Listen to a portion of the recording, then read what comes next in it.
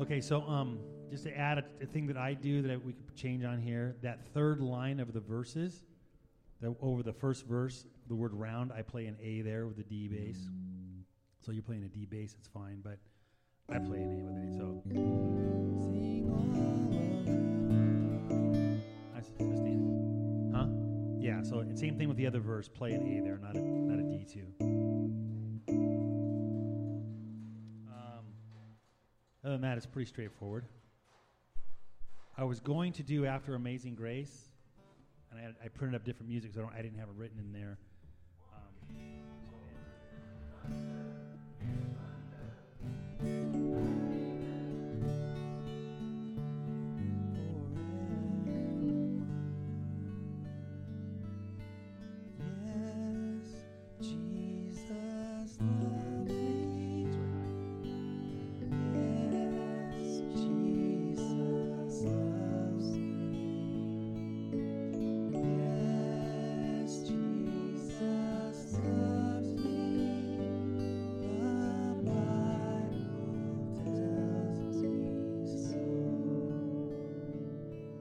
So I might just play those chords. If you got it, play along with me. It's pretty simple. Oh, it's on there too from before? Okay. So music you have has it written on there, huh? Okay. I won't do Jesus loves me. This I know. I'm just going to start with, yes, Jesus loves me. The Bible tells me. We'll just play that a couple times, just kind of end the Amazing Grace. Model to you guys for a while, and this is what does it mean to be a fully devoted follower of Jesus here at the Foothill Vineyard Church. And we said part of it's worshiping God, so that's our Sunday mornings, and being in community, and that's our vineyard communities. And so the third part is getting equipped through our equip courses, and the last part is doing the stuff, doing something in ministry, being on a ministry team, serving and living and embodying the Christian life in our community. And so the Tabor's we're talking about the be in community part of that. And these are our vineyard communities. And so the Tabors are leading a group every Monday. And over the next month, we're going to just introduce group by group to you guys. And so tell us a little bit about what you guys do and what your group's like. Hi, so my name's Jason. This is my beautiful and amazing wife, Melina. So we're just so thrilled to have a community group in our home. What we really pray is in our group is a multi-generational group, because we want to have the voices of everyone in our community group, because we can learn from the babies all the way up. And just to really come and to be who we really are, and just to sort of take off the masks or the weight of the week. We start on Monday nights, 7 o'clock, so it's a good way to start your week. Just on a good note, to challenge one another, to grow in the Lord, to connect and to grow as a body of Christ, to sort of put to the message that we hear on Sunday that's easy to go away and to sort of forget about, but to try to apply it to our lives and to challenge one another, and just to really spend time in praying for one another and to let the Lord heal us, to challenge us. And so that's the heart of our group. And join us tomorrow night, 7 o'clock. We live in Glendora. So to get a hold of you guys and figure out your address, it's in the bulletin, right? The communicator? Yes. So they would like address. Email you maybe or something like that? Correct. Yeah, just email us and we'll give you our address. And yeah, we'd love to see I already knew the answer to that, but I just wanted to. Okay. Thanks, Tabors. Give them a big hand. And then one last thing for our Harvest Festival, and I want you guys to pray with us, because I think our church can be the hands and feet of Jesus in a really unique way this coming Saturday. So in your bulletin, in your communicator, as we call it, there's not just one, but there's 2 or 3 of these little flyers for our Harvest Festival. If you could pull those out and just look at them. So you have the Harvest Festival, it says it's free, and then the back it says carnival games, mechanical bull, inflatables. We have these hamster ball things. We've got great food. It's just going to be a lot of fun. And here's what I would love for you to do. I want you to consider giving this to a friend, a neighbor, a coworker, somebody in your school. Give it away and invite them on the journey. Okay? So just give these away and feel free. Just give them out to people, and it's God will use this as a tool to minister to them. Okay. So let me pray for this coming Saturday from 4 to 7. Word is getting out. It's going to be really fun. So let's just pray for this whole thing. So Holy Spirit, we ask that you'd come. And we ask that you would do what only you can do. That there would be people that are reached for the kingdom of God this coming Saturday. So Holy Spirit, come and minister. Lord, we pray for families that get these invite cards that they would come onto our campus, that maybe they're unchurched or dechurched, or maybe they don't have any clue, but they would experience the nearness of your kingdom and your love like never before. In Jesus' name, amen. Okay, so be praying for this coming Saturday, and so we're on part 2 of the series called Unstuck, How to Rise Above the Worst Day of Your Life. And so the question that we pose at the beginning of the series is, what do you do on the worst day of your life? What do you do when all of life comes crashing down on you in one moment? What do you do? Well, there's this guy in a restaurant. He's looking at his drink, He's been staring at his drink for over a half an hour. And a truck driver enters the restaurant, and the truck driver goes up. He walks into this restaurant like he owns the place, and he goes up to this man that's been staring at his drink for half an hour, and he goes right up and he grabs it from this guy and he drinks it. And the guy that was staring at his drink, he starts to cry. And the truck driver says, "What's wrong? I don't get it. Like, come on, it's just a drink." And he goes, the guy that was sitting there staring at his drink goes, "You don't understand. This has been the worst day of my life. Everything's gone wrong." And the truck driver says, "Come on, I'm just playing with you. I'll buy you another drink. You just got to stop crying." And the guy said, No, this is the worst day of my life. Nothing's gone right. I slept in late. I got to work. My boss fired me. I'm leaving my work, and my car got stolen. I get home as I take an Uber there, and my other vehicle, my wife, has all of her luggage on top, and she's leaving me. And so I walk down to this restaurant to end it all. And then you show up, and you drink my entire glass. And in that glass was all the poison I had.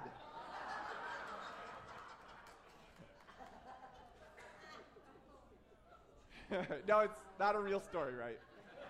Just a joke. But what do you do on the worst day of your life? What do you do? What do you do? Well, 1 Samuel 30 is a story of what happened on the worst day of David's life. So, and you can read the story, but I'm going to fill you in just a little bit. David and his men have been living in Ziklag, and David and his men come back, and all of their possessions have been stolen. Their houses had been burned down, and their families were kidnapped. This is the worst day of David's life. And David's response to how he encounters this worst day of his life is a pattern for us to reclaim all that's been broken and stolen in our lives. And so over the next couple weeks, we're just unpacking what did David do and how did David respond to the very worst day of his life. So last week, we talked about David and his men. They wept until they could weep no more after facing this scenario, this situation. And after they wept until they could weep no more, and we talked about it's okay to weep on the worst day of your life. Sometimes it's the only way to let out all that stuff that's built up, right? And then we talked about weep, but don't get bitter. And we saw David's men getting bitter and angry towards him to the point where they wanted to stone him. So today I want to talk about David's next response. What did he do right after that? And we're going to see that he centered himself in God and worshiped, and then he pushed in and got a word from God for his situation. So that's where I want to go this morning. So as David sat among the ruins of Ziklag and the mutinous men that spoke of stoning him, he had a choice. Does he allow his grief and bitterness to conquer himself and ultimately give up? Or does he fight back? But before he can fight back, he has to do one thing. He has to regain his courage. And so as David looked around and saw nothing but discouraged men, so David looked around, saw nothing but discouraged men. Here's what David did. 1 Samuel 30, verse 6. David encouraged himself in the Lord his God. He encouraged himself in the Lord his God. David found strength in God in that moment. And from what we know of David's life, David's this Old Testament character, it's easy to imagine how David encouraged himself. David probably took his harp. He had a heart too. But he probably took his harp and he probably began to sing some songs of worship. And guess what? Through worship, that changes the trajectory of everything in our lives. That'll change your trajectory. And that's the first thing David does. He weeps until he could weep no more. He doesn't get bitter, but then he encourages himself in God. David changes his focus. How did David do that? Well, maybe he sang Psalm 34. And actually, I would find it hard to believe that David didn't think of this particular psalm in his mind, at least, as he sought to encourage himself in the Lord. Because David wrote this psalm just 2 years previous when he was delivered from the Philistine king Abimelech. So it'd be really easy for me to imagine David sitting there in the heap of ashes in what once was his house and singing this song. I will bless the Lord at all times. His praise shall continually be on my mouth. My soul shall make its boast in the Lord. The humble shall hear of it and be glad. Oh, magnify the Lord with me, and let us exalt his name together. I sought the Lord, and he heard me and delivered me from all my fears. That first part, I will bless the Lord at all times. When you can sing that, and it's authentic, that'll change your trajectory. It puts you on a different path. It puts you on a path to recovery at all times, at good times and bad times and troubling times and terrible times in the worst day of your lifetimes. Even on the worst day of your life, God is worthy of praise. David sang songs to God in the middle of burnt down Ziklag, the city that he was living in. When praise is in your mouth, guess what doesn't come out of your mouth? Grumbling. When praise is in your mouth, griping and groaning, complaining doesn't come out, does it? All of a sudden you're singing what you know where your heart needs to go. There's no grumbling, complaining, and negative speaking. And guess what? When we're worshiping, we encounter God in a unique way that sets our hearts up for the future. We walk away changed when you enter into worship, guys. And I love the Vineyard Movement in our heart for just this time and space where we get to love on Jesus, love on God. And if you really enter in, if you allow your heart to enter in, you walk away changed. My heart changes just a little bit every single time. I encounter the awe of God, and it changes me. I can't help but being changed just a little bit. My heart lines up more and more with God. I start to surrender more and more of my selfishness. Things change. They can't help but change. Jacob Needleman was at the launch of Apollo 17 in December 7th, 1972. It was a night launch. And hundreds of reporters were all over the lawn. They're drinking beer, they're cracking jokes, They're waiting for this 35-story rocket to shoot into space. And as Jacob's there, there's the countdown. 3, 2, 1, launch. And at first, Jacob's writing this, he says, all you could see is this white light that is blinding. You can almost barely look at it. And then you see the rocket start to go up, even before you hear the sound, because they were so far away that the sound didn't reach them yet. And then all of a sudden, he said you heard this thunder, like this sound that was like nothing you've ever heard before. And it comes rushing towards you. It literally goes right through you. It roars through you. And then he said there's this beautiful blue flame that looks like a star. And everybody in that grassy field stares in wonder. Total silence. And he said, Jacob was writing about this experience, and he said afterwards it was really interesting. As people encountered this, their response, because people just got up quietly, they helped each other up, they were kind and polite and thoughtful, they opened doors for each other, they were compassionate and kind towards people that were arguing ahead of time, husband and wives that were like in an argument, they were all of a sudden kind. And Jacob said this, they were suddenly moral people because of the sense of wonder. You guys, worship changes us. When we encounter God and we step into worship and you experience the awe of God, you walk away different. Worship is the language of faith. And if you want to strengthen your faith, begin to worship God. In the worst day of your moment, pause. Get yourself together and say, God, I choose to worship you in this moment because my heart needs to change right now. Because this is what Paul and Silas did 1,000 years later. 1,000 years after David. Paul and Silas are imprisoned in a dungeon. And you know how they respond? They're unjust. They weren't put there for any good reason, right?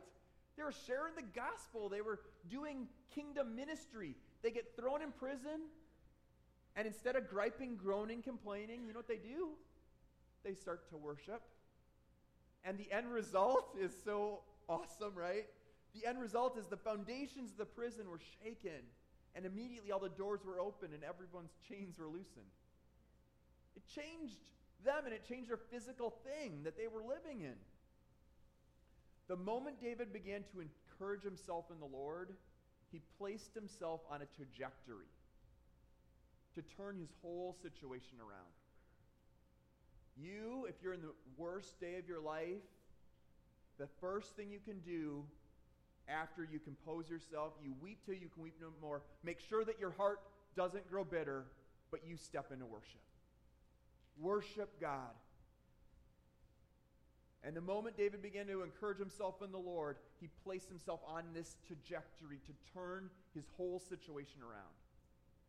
So David he found strength in the Lord. Now it's time for David to seek a word from God. So David prayed, waited, listened, and then it came. And it was what he needed most of all. What he ultimately needed, he needed God to speak to him about what to do. How does he respond? He needed the word of the Lord for that specific situation. And it was unmistakable when it came. It didn't come to his head, but it came to his heart. And we'll talk about this a little bit more later, but God does not speak to our mind, but to our spirit. It wasn't a vague impression. It was a very clear sentence spoken by the Spirit of God to the deepest part of David's soul. And this is what God spoke to David. Yes, go after them. You will surely recover everything that was taken from you. You know what God's saying? Yes, get up, rise up, go after, and you're going to recover all. every bit that has been taken away, you're going to recover everything. 1 Samuel 38. This is the word of the Lord for David. And in Hebrew, this is 10 words. These 10 words take 3 seconds to utter, to speak. David may have sought the Lord for hours, but in 3 seconds, David had everything he needed to go a completely different direction, to reclaim everything that had been taken and stolen from him, his life, and his men's life. Guys, this is the power of a word from God for you and me. That's the power. It changes everything. When you're in trouble, what you need most of all is faith.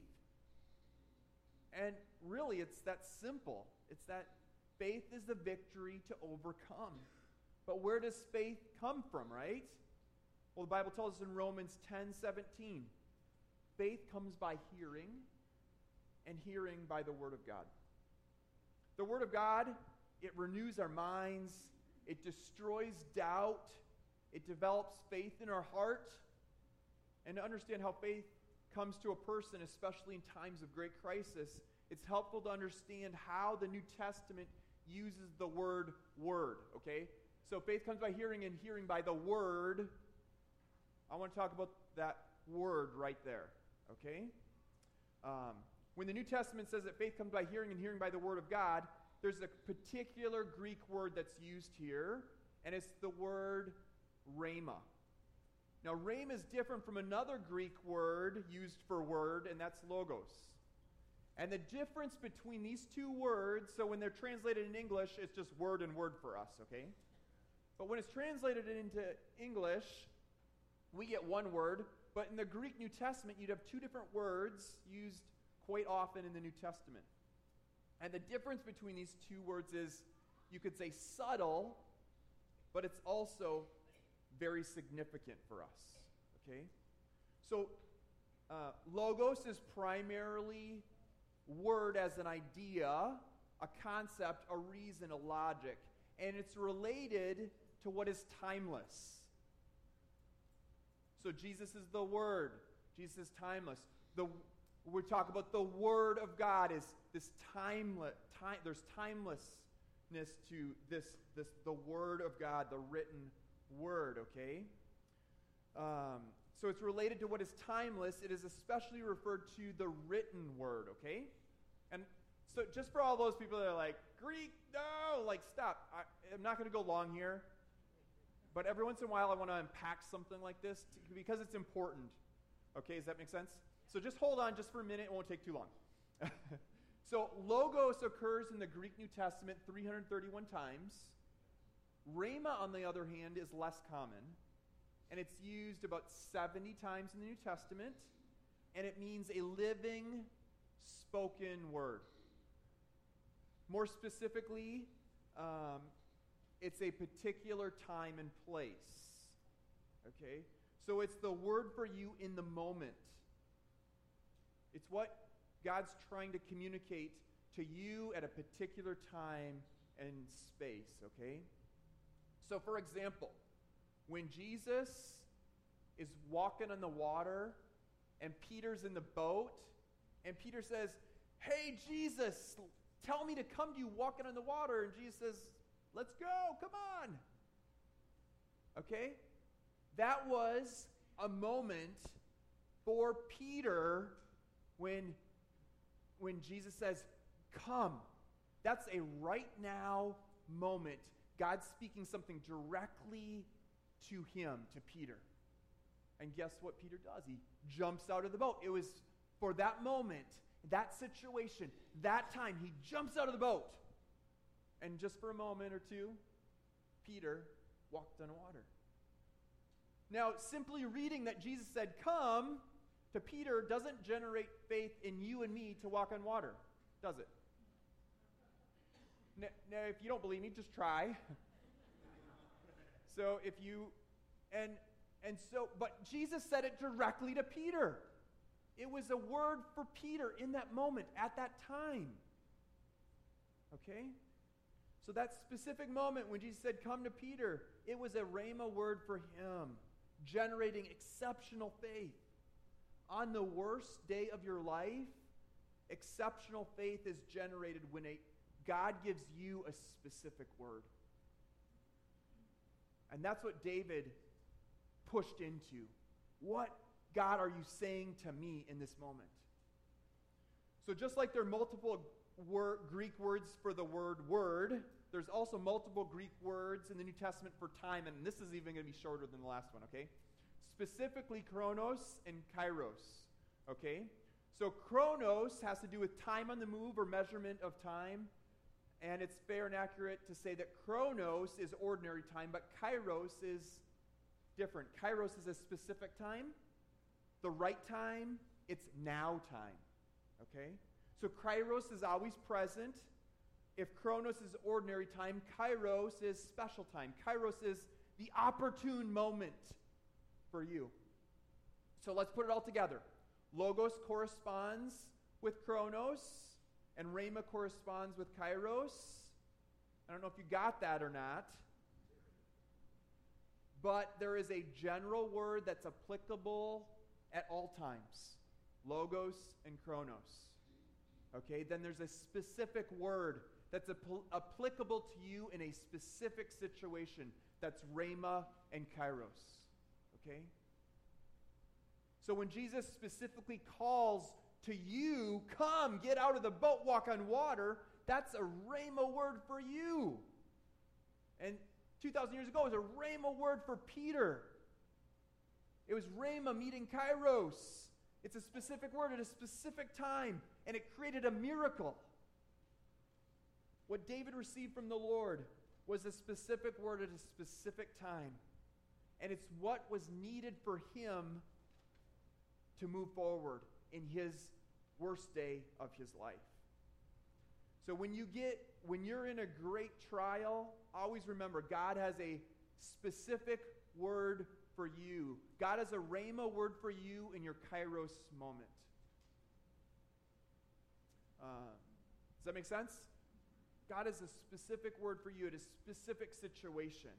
And I want you to know, like, churches, they have either a tendency to hyperfixate on this or they don't talk about it at all. And we're like that radical middle. We're like, yes, we believe this is true. There is this rhema moment, this kairos moment for you and I where we are saying, God, what are you trying to say to me today? In the worst day of my life, how do I move forward?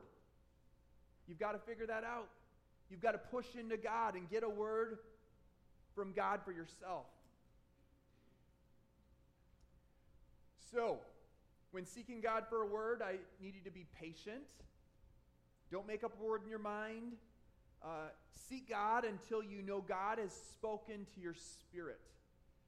It might take some time. It's most of the time we're like, God, I'll give you 5 minutes for a word for the rest of my life. Okay, and I think you need to give God some space to speak. And so it most likely is going to take more than 5 minutes, but you will know when God speaks. You will know when God speaks to you in that moment where you need, it's the worst day of your life and you're seeking after God, you need a rhema word for right now at this particular time in this particular situation. And I like to view it as thunder in my soul. Thunder in the depths of my being. Go ahead, play that.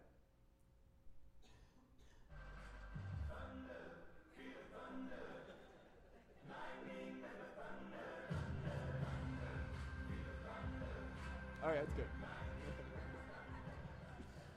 It's thunder in your spirit. There's this moment where you're like, I know that the Lord spoke to me. And that's what you need. You don't need just a general word. You need the Spirit of God speaking to you because you don't know how to move forward in your life. You need thunder in your spirit. And when you get that moment, it changes everything. It changes your trajectory. You've sought after the Lord. You pushed in saying, God, I need a word to be able to continue forward. And it changes your whole outlook. It changes your entire future. Guys, I've seen a lot of people get in a lot of trouble as they've tried, they said they got a word from God, and all they have is a thought in their mind. Most of the time, it's based off their own desire for something. God doesn't speak to your mind, people. God speaks to your spirit. God is not a cosmic mind. God is spirit. John 4:24, okay? And so when I talk about getting a word from God, I'm not talking about a vague sense. I'm talking about a specific word. It's not something you get every day, okay? It's that moment where you're saying, God, I can't go on without you speaking. I need to know what your rhema word for this kairos moment is for me, and you push in.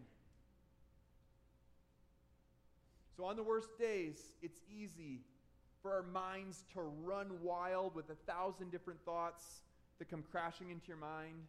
That's not the word of God, okay? The word of the Lord. The rhema word of God for your kairos moment is something spoken to you by the Spirit of God in the recesses, in the depths of your spirit. And you walk away saying, that was just, it's the loudest, I always call it the loudest, still small voice you could ever hear. Because it resounds in your soul. Okay? So, on my worst days, it's always been a specific word from God that's delivered me. So I want to share two of these stories with you. And in July 1989, I was 14 years old. I was eagerly anticipating my future. I was in Milwaukee, Wisconsin on this outreach. And I was really excited about what God was doing in my life. And we had this devotional time set up in the morning. And I was reading my Bible. And as I read my Bible, I was reading Hebrews chapter 5. And I got to this part where it said, "You are my son." Now, I knew that that was speaking of Jesus. Okay, God was calling Jesus his son. But when I read it, it was a rhema word and a kairos moment for me.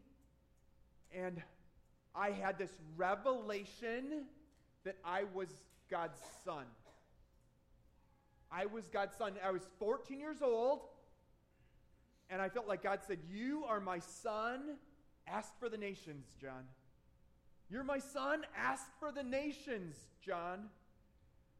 And as a 14-year-old, it was thunder in my soul. And I was like, I just knew that I encountered God. And I didn't realize how important that was until 8 years later, and I got a call that my dad had been in a car accident and passed away. And I was 22 years old, and I walked into my house in the middle of the night with the rest of my family sitting around on these chairs, and they said, "Dad was in a car accident last night." And we broke down in tears, and over the next week, I heard thunder in my soul saying, "John, you're my son. John, you're my son." And the realization I didn't have like an earthly father anymore, like he had passed away, saying, "Okay, I'm fatherless." And every time I would think about that, I sensed God's Spirit speaking to me like when I was 14 years old. It was thunder in my soul. "You are my son. You're my son." And I couldn't, it's almost like anytime my thought process started to go somewhere, God would remind me, you're my son. Let me fast forward it 20 years. 20 years later, I was sitting in my family room in Baton Rouge, Louisiana. We had moved there from Pasadena, right down the road here. And my soul was restless. I was discontent with Southern culture. My grace to minister in the Deep South had dried up. I loved my church to death, but I realized I wasn't having a very good time loving my city, and I didn't understand that. I was trying to navigate, and I was trying to discern what God was trying to communicate to my life and in my heart and my family. And just to give you a frame, the church that I was leading there was the Baton Rouge Vineyard Church. It was doing great. Awesome. Like, things were cooking there. Like, we had been there over 7, almost 8 years. Life was good. I had an amazing staff. The church had grown like 3 times. The people were learning to do our mission statement. They were loving the community with extravagant love, and they were giving sacrificially, and they were giving their lives for God's kingdom. And I loved it. It was like the rewards of especially my early years there, they were all coming back. There was rewards there because I had served the city and the people so long. So all this is so good. The church life is amazing. And my soul was off. And I'm sitting there and I'm saying, God, what is going on? Why? I should be in this amazing place. And then I heard 4 words that changed my life completely. God spoke 4 words to me clearly. It wasn't a vague impression. It was a sentence from the voice of God. It was not audible, but it was clearer than if it had been audible. It was like thunder in my soul. And God said to me, call Foothill Vineyard Church. And the next day, I don't know how much, I kind of told this story before, but the next day, I called Tom. I went into the office at church, and I called Tom Dunn. And I said, hey, Tom, this is John, and we're just chatting. And after we talked for about 10 minutes, I had said thank you because you guys gave our church in Baton Rouge $10,000 when our city flooded. We had 19 families in our church that flooded, that were displaced out of their homes. And you guys gave $10,000 to that.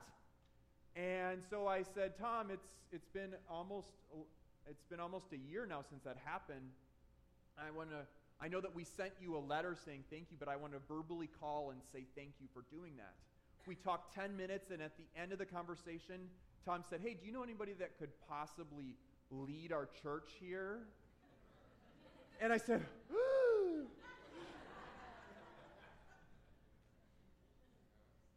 thunder in my spirit. And it changed everything. 4 simple words. Those 4 simple words from God changed my life, my family's life. They were a rhema word for me from God in my kairos moment. Now, these are my stories, right? You need your own stories. You need your own stories. When you're facing the worst day of your life, you got to push in and worship and seek after a word from God for you in that situation. When you're discouraged and ready to quit, God has a word for you. When you're afraid and about to panic, God has a word for you. When your world is falling and you don't know what to do, God has a word for you. When you're facing the worst day of your life and you don't know where to turn, God has a word for you. God has a word for you. Get alone, wait, be in His presence, listen for that still small voice, listen to the thunder in your spirit. In the kairos moment, God will give you a rhema word that when those meet together, that's where the miracle happens. And you will regain your courage, and you'll be able to move forward on the worst day of your life. Practical tips.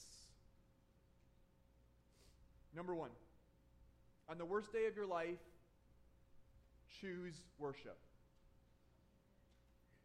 And guess what? It's really hard to choose worship.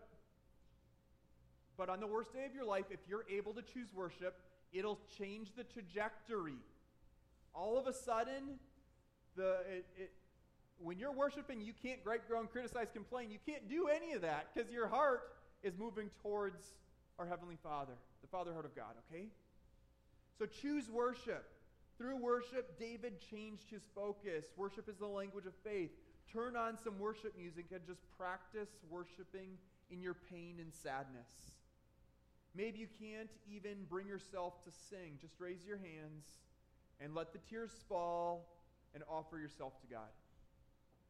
On the worst day of your life, don't forget to worship. And number 2, on the worst day of your life, push into and listen for a word from God for you and your situation. Be still and ask God to speak to you. Be still and let God actually speak to you. Some ways God can speak to us is through Scripture. Like the first way when I said, "You are my son," I was reading the text, and the text became alive. Okay? So it's the written word, the Logos, sometimes turns into the Rhema word for us. And we sing the, "Yes, Jesus loves me." Okay, so that would be like, that's a Logos issue. It's written in the Word. Yes, God loves us. But let me tell you, if you're here and you've never heard God say to you, "Yes, I love you," it goes from a Logos into a Rhema word, and all of a sudden, it makes sense, and you can live it out, and it's real to you. So it's the difference between cognitively knowing something and understanding something, and our heart getting it. And that's what we need. We need both. We can't just be one or the other. It's both and for us, okay? So some ways God can speak to you is through Scripture, a thought that is not your own, a picture, image in your mind's eye, or through another person. If you're having a hard time hearing God speak, go and receive some prayer today and let God encourage you through another person. Now, that last part, I put it there, but I want you to know I don't want to take away the tension that you might feel today for pushing into your own word from God. I think God has a word for you. If you want to push in and say, "God, I need to know what you're thinking about this situation at this time for me in my life." Okay? So I want you to live with that tension. Yes, get some prayer today, but you should go out of here, and if that's you, you're experiencing a horrible situation, push into that and see what the Holy Spirit's going to say to you. And number 3, take a personal retreat or a 4-hour break or an hour walk. Go and be with God in creation. Breathe in this beautiful mountain air. Look around. Listen for the Holy Spirit and feel His presence with you. And I say that because some of us just need space and time to be with God. Okay? So a lot of times we pack our lives so full. You guys know that we live in the most beautiful, I always say God spent more time in Southern California than anywhere else in the world. And yet so many people don't even get outside and take a walk and go to our mountain and just take a walk and be with God and let God speak to you. Okay? Let's all stand.